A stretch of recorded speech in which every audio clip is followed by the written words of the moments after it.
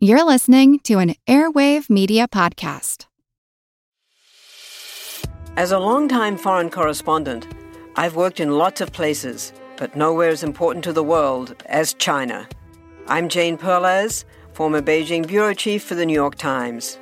Join me on my new podcast, Face Off, U.S. versus China, where I'll take you behind the scenes in the tumultuous U.S.-China relationship.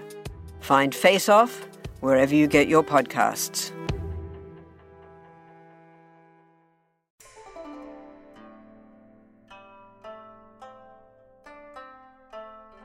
Hello, and welcome to the History of China. Episode 81, Disintegration. Last time, the Sui dynasty's second emperor, Yang, had committed himself and his Chinese empire to the conquest of the Korean kingdom, Goguryeo, and its Manchurian holdings. He and his court had been expecting a walkover.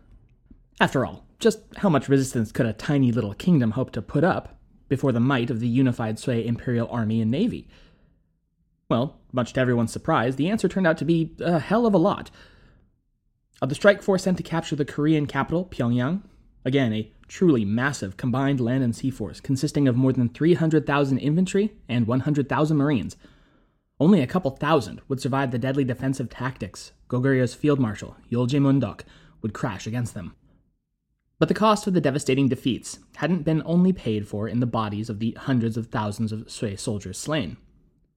But even across the empire, the war taxes, rationing, and domestic disasters had sapped the Chinese populace's will to tolerate such tremendous efforts. In 313 and 314, Emperor Yang had tried and tried again to take Korea, and for all his efforts had only served to compound his initial failure.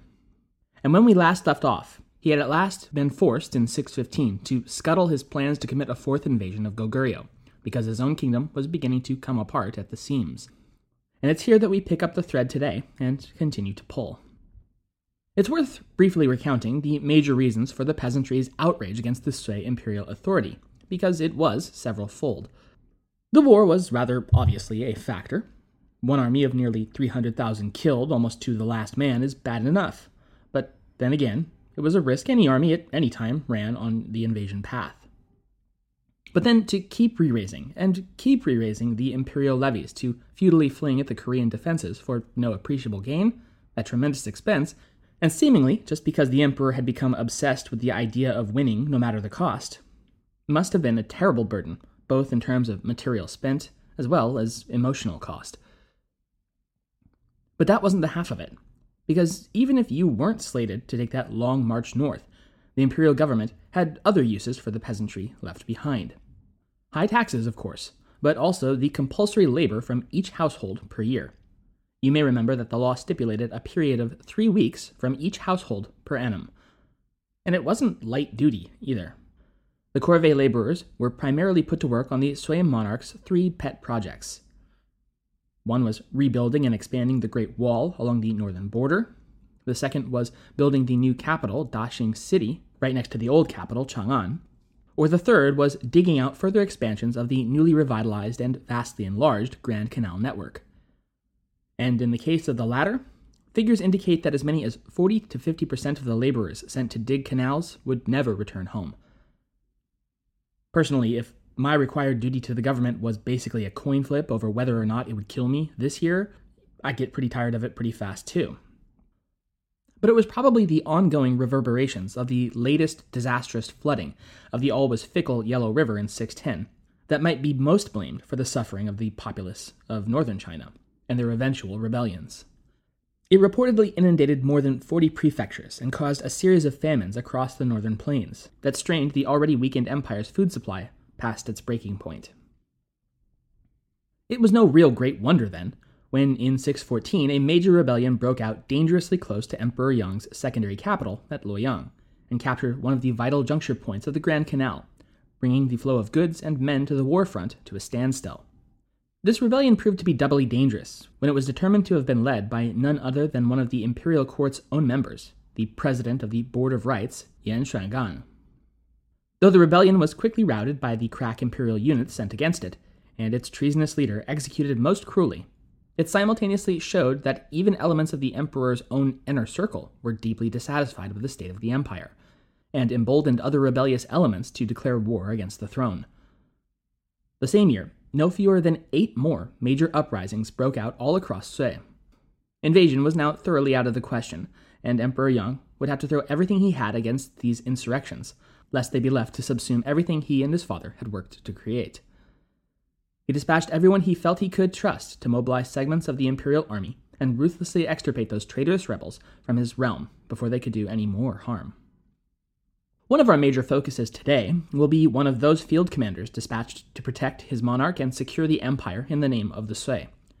He is Li Yuan, decorated war hero, the Duke of Tong, and member of Emperor Yang's inner circle at court, serving as the vice president at the Court of Imperial Insignia. His was, apparently, a long and distinguished line of, apparently, purebred Han nobility, dating back, apparently, to the ruling household of the short-lived 16 Kingdoms era Western Liang. That said, there are suggestions that this Li clan's ethnic background might not be as straightforward or as honest as the Tang Dynasty records would have us believe. Historian Arthur Wright notes, quote, "There is some reason to believe that this line of descent, presented as solid fact by the Tang histories, is in fact a deliberate fabrication.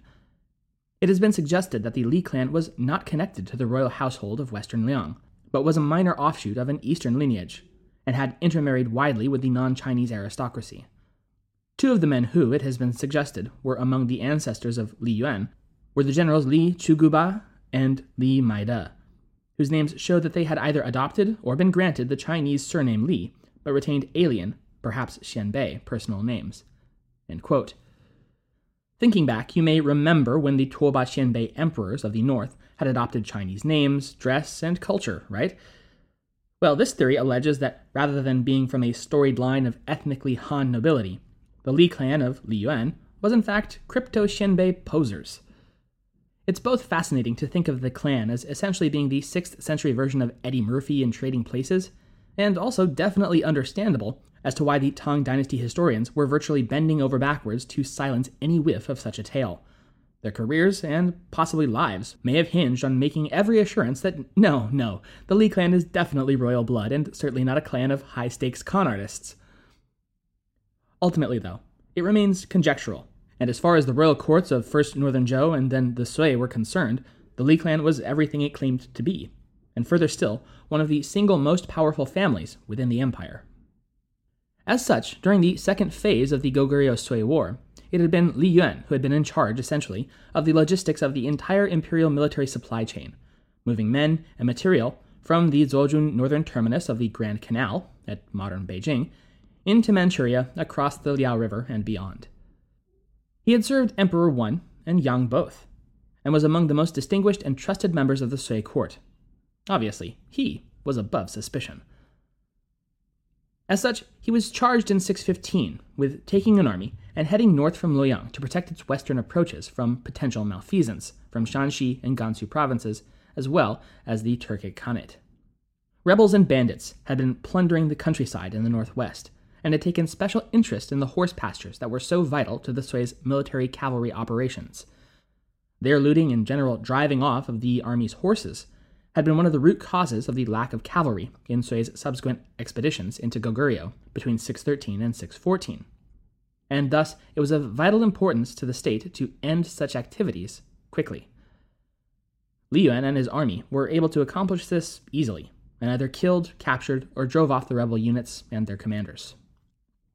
This campaign he followed up with further excursions into the northern borderlands of Shanxi, those areas abutting the Gokturk territories, leading largely successful expeditions to end so-called banditry in the region, again likely agrarian rebels, as well as drive off Turkic raiding parties that sought to capitalize on the internal weaknesses of the Chinese government at this time.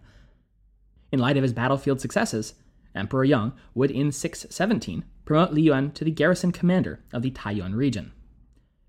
We'll get back to him and Taiyuan in a bit, but for now, back to Emperor Yang. In spite of Duke Li Yuan's personal successes, on the whole, things had been going from bad to worse for Emperor Yang's increasingly unstable grip on power in the 610s. In 615, he made one of his habitual tours of his territories, this time specifically to one of his northernmost cities near the borders, then called Yanmen. Well, that turned out to be rather ill-advised. As we just discussed a minute ago, the Gokturks had been periodically raiding into Sui territory, which wasn't great, but let's face it, raiders are going to raid.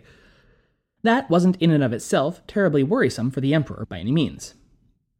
But the fact that the Gokturk ruler, Shibi Khan, had become overtly hostile to the Chinese would certainly prove itself of great concern indeed. As you may recall from last episode, Shibi Khan had essentially figured out the Sui court's long-standing game of playing his tribesmen off of one another in order to keep the Gokturks weak and subservient to Chinese interests. And he'd, understandably, taken exception.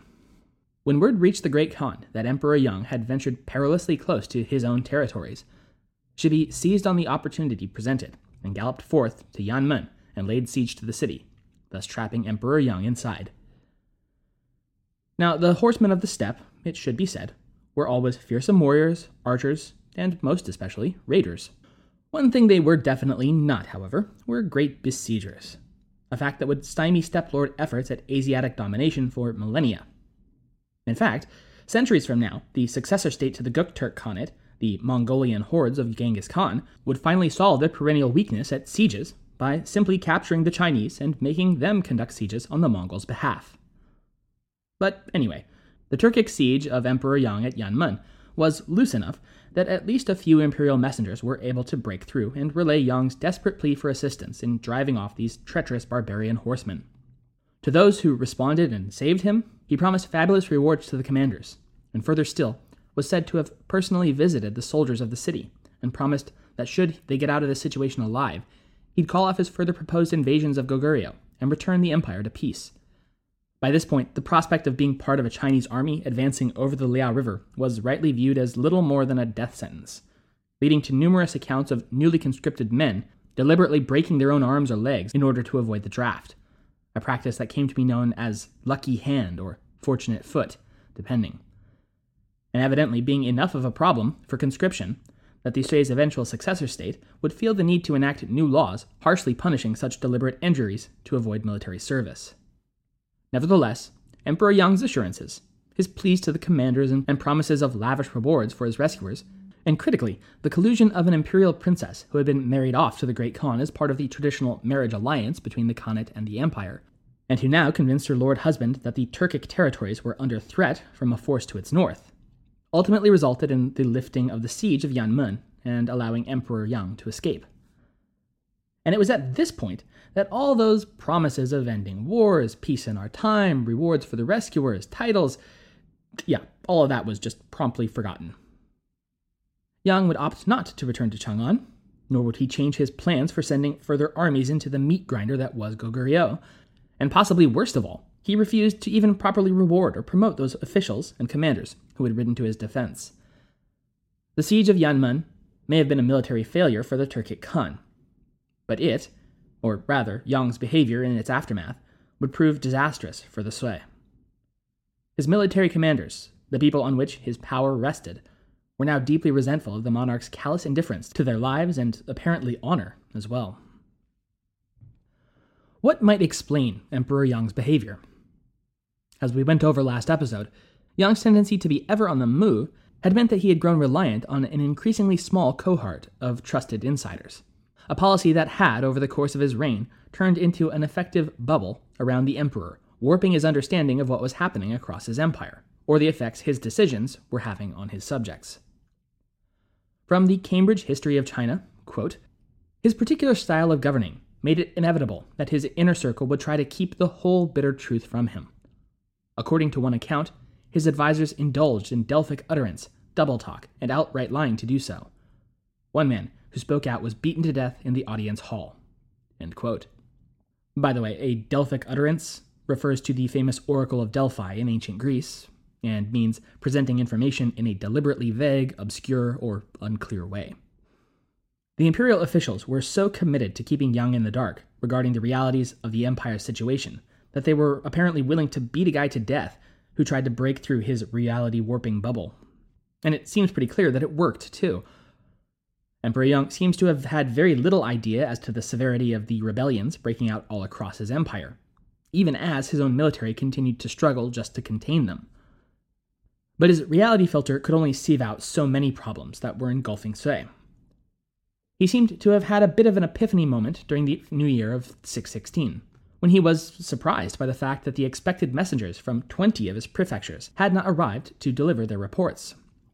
His advisors were forced to inform him that they would not be coming at all, because they had all been either captured or killed by the rebels across the countryside.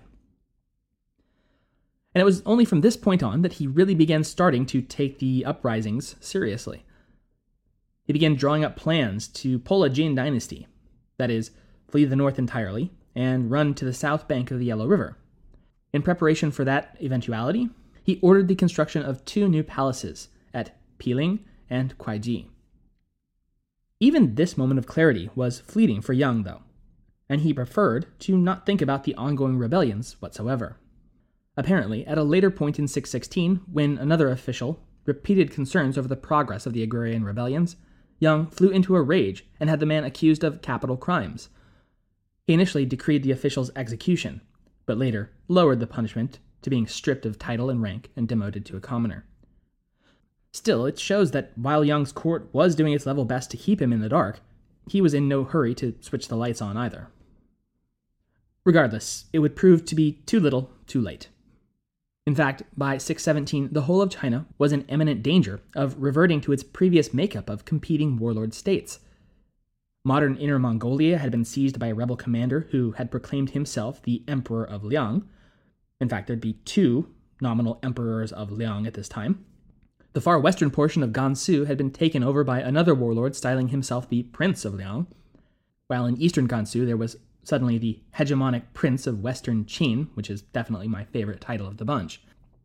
In the far south at Guangdong, yet another commander had taken the title of the Emperor of Chu.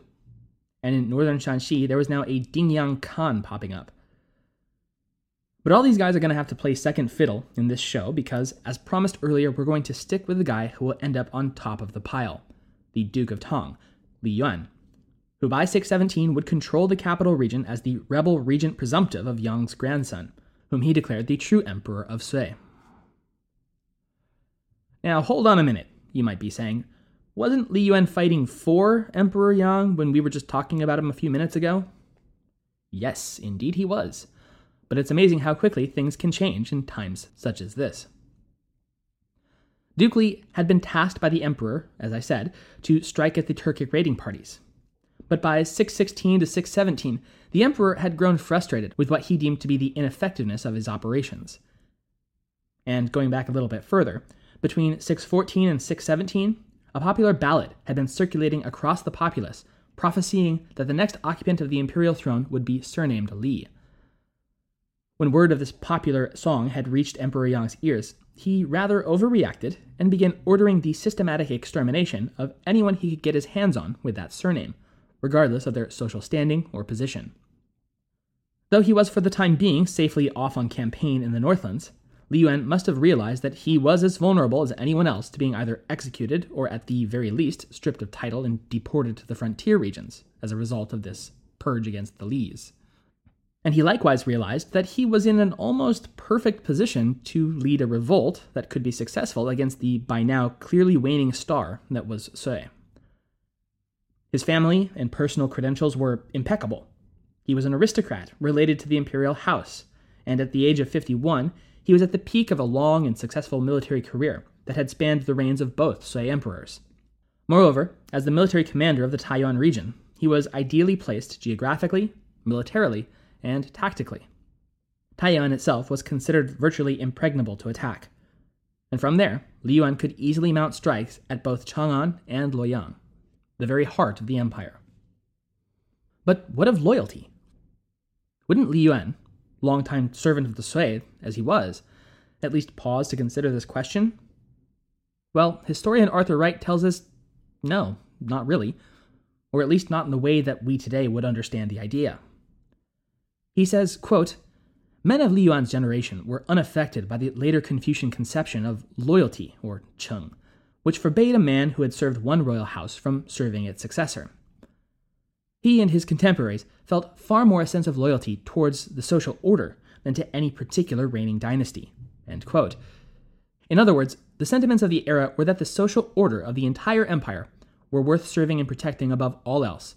And if a sitting monarch or even entire dynasty failed to uphold that social order, then so be it. They had to go. It might not sound like a community that cares, but they do care. It's all about the greater good. The greater good. Thus, in the 5th month of 617, Li Yuan mobilized his army stationed at Taiyuan Garrison and began a march on the capital.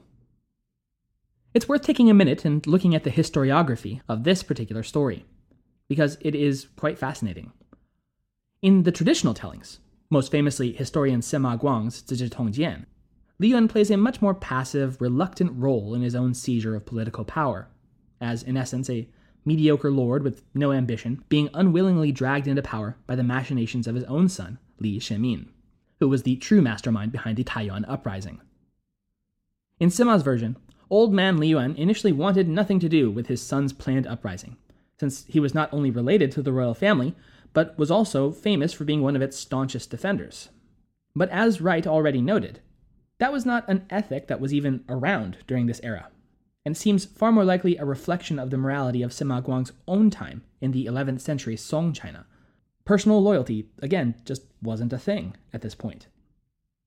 But regardless, according to Sima, Li Yuan was only ever co-opted into the conspiracy when his son forced his hand by bribing one of the palace servants at Chang'an to present the elder Li with several of the emperor's own concubines without telling him where they came from. So Li Yuan had just accepted stolen imperial property and was now a criminal in the eyes of the law, punishable by death, and boom, there you go, he's part of a rebellion. But far more recent research into this chain of events in the 20th century actually came along and rewrote what had been assumed to be true for the millennium prior. Specifically, the account of the far more contemporary work to the Tang era, the Diary of the Founding of the Great Tang, written by a man named Wen Daya, a native of the Taiyuan region and eyewitness to the events as they unfolded. Wen insisted in his diary that Li Yuan was far from old man unwilling, in fact an active and engaged mastermind in the uprising as a whole. In the diary, Li is a dynamic, capable, and bold commander, an image that does seem far more in line with his great military successes over his career than the mediocre bumbler presented in the Disintegration. Moreover, the Ballad of Li that had been sweeping the countryside for the previous several years, prophesying that a man named Li would rule the empire, is given a far greater role in the diary, prompting Li Yuan, who was apparently already contemplating rising against his imperial overlord, to exclaim, quote, "I ought to rise up and march 1,000 li to fulfill that prophecy." End quote. In any case, Li Yuan, along with his sons, in less than 10 days' time, had managed to raise and encamp some 10,000 men in the Taiyuan area and make preparations for war. But before he could march to seize that capital, he'd have to go deal with another problem first: the Gokturks. As the Sui's power had been waning and fracturing, the opposite had been the case for the Turkic Khanate. It was on the rise once again, and its Shiri Khan, eager to pay Sui China back in kind for years of keeping his domain weak and fractured. As such, he'd been doing to the Chinese warlords what Emperor Wen and then Yang's courts had previously been doing to his sub-khans, that is, playing them off one another and exploiting their differences. The Gokturks had been giving support to virtually any Chinese claimant who submitted to the Turkic client states. The threat of Turkic attack on Chinese territories had proved to be a good enough cover for Li Yuan, raising his army in the first place. But actually committing to try to fight them off would be self-defeating and likely doomed to failure. Instead, he used the Turkic threat to purge his own ranks of those officers and soldiers he felt were untrustworthy, by accusing them of conspiring with the Northern Steppe people against China and then executing them. He then, however, wrote to the great Khan Shibi himself, and in essence said, "Hey boss, I'm only raising this army to restore order to China, and you have nothing to fear from us. In fact, we plan to reestablish friendly and mutually beneficial relationships between our China and your Khanate, and we'll be more than happy to send you all of the loot we're about to get from our upcoming campaign if you agree not to attack us and send us support." In the words of Arthur Wright again, quote, "The letter was worded very respectfully, and against the counsel of his advisors, Li Yuan affixed the character qi, which was used by an inferior writing to his superior, suggesting that he, like some of the other rebels, may have decided to become a nominal Turkish vassal." End quote. Shibi Khan wrote back saying, "All right, sounds good, But if you could just go ahead and renounce your loyalty to the Sui and declare yourself emperor, that'd be great. To this, Li Yuan replied that, sorry, no can do, because my plan is to declare Emperor Yang's grandson the emperor.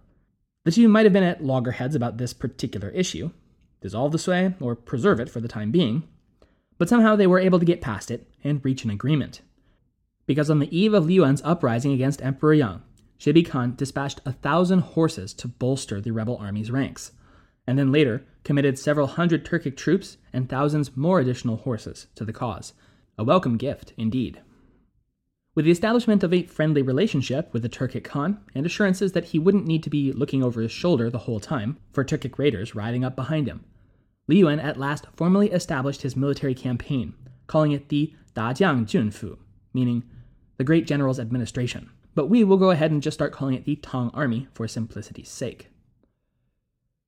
With their ranks having by the 7th month swelled to some 30,000 men, General Li Yuan marched his Tang army out of Taiyuan, leaving one of his sons behind to command a rearguard defense force, and marched towards the dual capital of Chang'an, Daxing.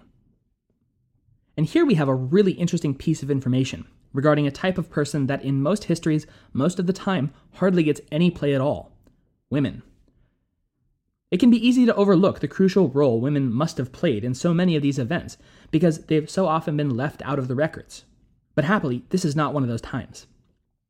Historian Barbara Bennett Peterson has a whole book on the historically significant women of China, titled Notable Women of China, Shang Dynasty to the Early 20th Century.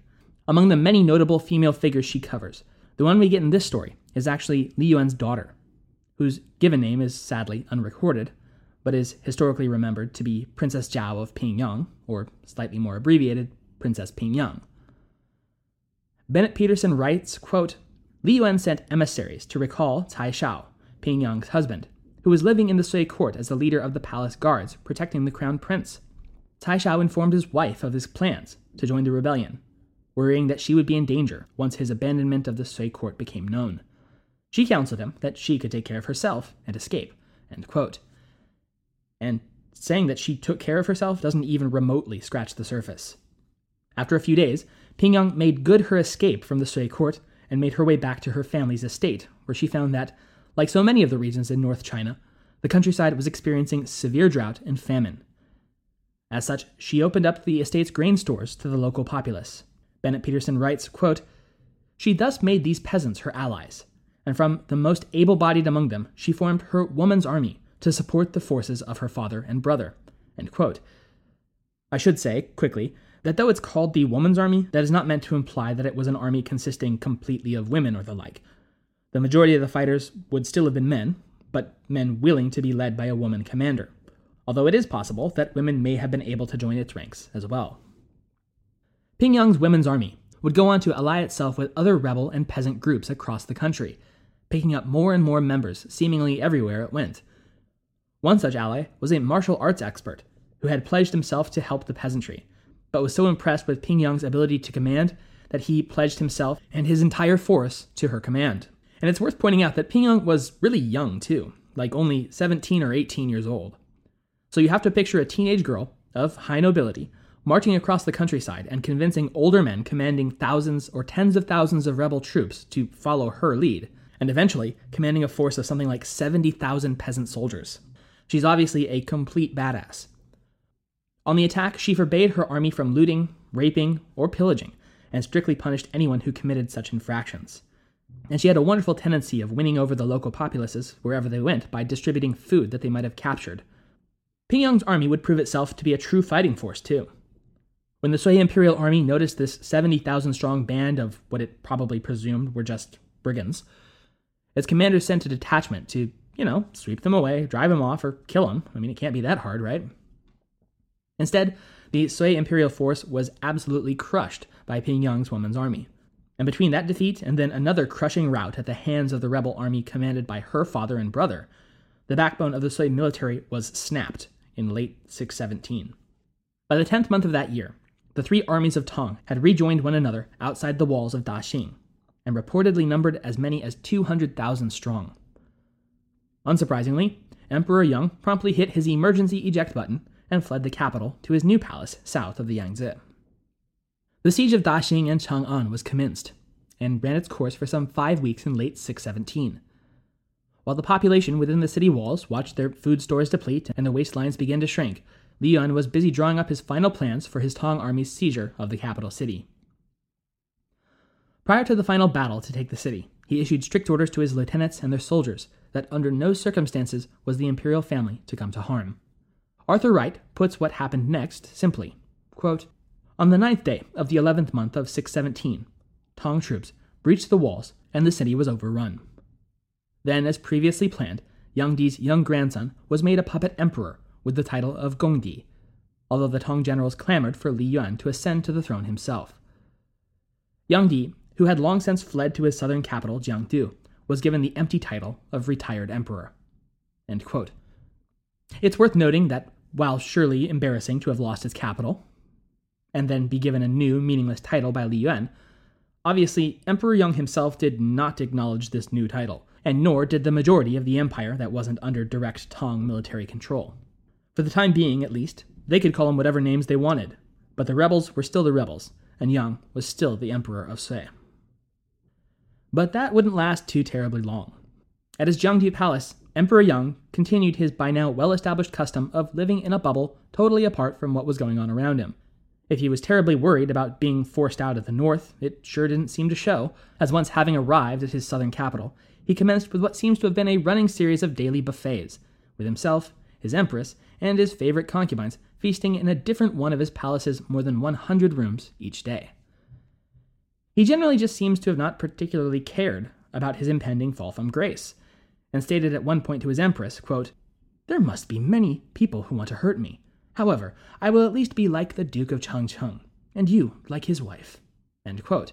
Here, he's referencing the fate of the last emperor of the Chen dynasty, who had been taken up to Chang'an following his defeat at the hands of Yang's own father, and been treated as an honored guest rather than punished or executed. Yang apparently believed that the same happy, carefree fate would be in store for him, because, again, reality bubble. He went on, however, quote, "Do not worry. Let us drink and be merry." End quote. When Empress Xiao, in shock, asked him how he could say such a thing, he merely shrugged and replied, quote, "Honor, wealth, dishonor, poverty, as well as pain and pleasure, they're all cyclical. Why be distressed?" End quote. It was becoming rather terribly clear that Emperor Yang's long separation from, well, reality had done things to his mind, a fact that Empress Xiao would come to find out in one of the most horrific ways possible. Yang's remaining generals had realized that their emperor no longer had any real interest in battling the rebels, or returning to the north, or, well, doing much of anything anymore, and began pretty flagrantly plotting to either desert or take the imperial army themselves and bring the fight back to the north, and at the very least recover their respective families, whom they'd left behind. The plot, as plots will do, leaked, and Empress Xiao heard of the general's treasonous intentions from one of her handmaidens. She instructed the girl, who had reported the plan to her, to tell the emperor as well, and the girl dutifully did so. But Emperor Yang didn't want to hear any such distressing news, and quite frankly, hadn't he already warned his wife that she needed to stop being such a worrywart and just enjoy already? She was really messing up his Zen thing, man. As such, when the handmaiden gave him the details of the plot, he had had enough, and he had her executed on the spot. The empress, horrified, realized that it was already too late to save her husband from what had become his, and possibly theirs, inevitable fate. Late the following spring, in 618, the Sui generals launched the coup that everyone knew was coming. The generals collectively entered the palace and surrounded Emperor Yang, accusing him of a whole list of crimes. Yang admitted his faults, but then added that had he not always treated they, his generals, well and with respect? One of the generals then shot back, quote, "The whole earth is angry at you. It is not just the anger of one man." End quote. Then they brought out Yang's third son, Yang Gao, and killed him before his father's eyes. Emperor Yang, realizing that there was well and truly no way out of this mess, then offered to swallow poison and just get it over with. But when none could be found quickly enough, he instead removed his silken scarf and offered it to the conspirators, who then wrapped it around his neck and strangled him to death. With the emperor dead, the coup then turned against the royal household, slaughtering all but one of the imperial princes, though leaving the empress and the royal concubines untouched. The leader of the coup, General Yuan Huaji, named the last surviving prince, Yang's nephew Yang Hao, as the new emperor, and with him as the imperial regent. And then they collectively abandoned Jiangdiu altogether and led the Sui army back north to challenge the Tang rebel force once again. Here is where we will leave off this time. China once again in a state of total disarray, shattered once more into pieces almost too numerous to count. It seems as though the reunification of the Sui was, just like the brief reunification under the Jin dynasty following the Three Kingdoms centuries before, merely a fleeting phase preceding a renewed period of disunity. But next time, we will find out that history does not necessarily repeat itself. And though China has just had yet another great fall, the Duke of Tang, Li Yuan, with all of his horses and all of his men, will find himself in a position to have a real shot of putting it all back together again. Thank you for listening. Hey everyone, thanks for listening, and I hope you enjoyed our episode this week. If you'd like to see and hear more about China, please join us at facebook.com/thehistoryofchina, on Twitter under the handle @THOC and, as always, at our home on the web, thehistoryofchina.wordpress.com. And while you're there, consider clicking on the support page to help us keep chugging along. Thanks again, and see you next time.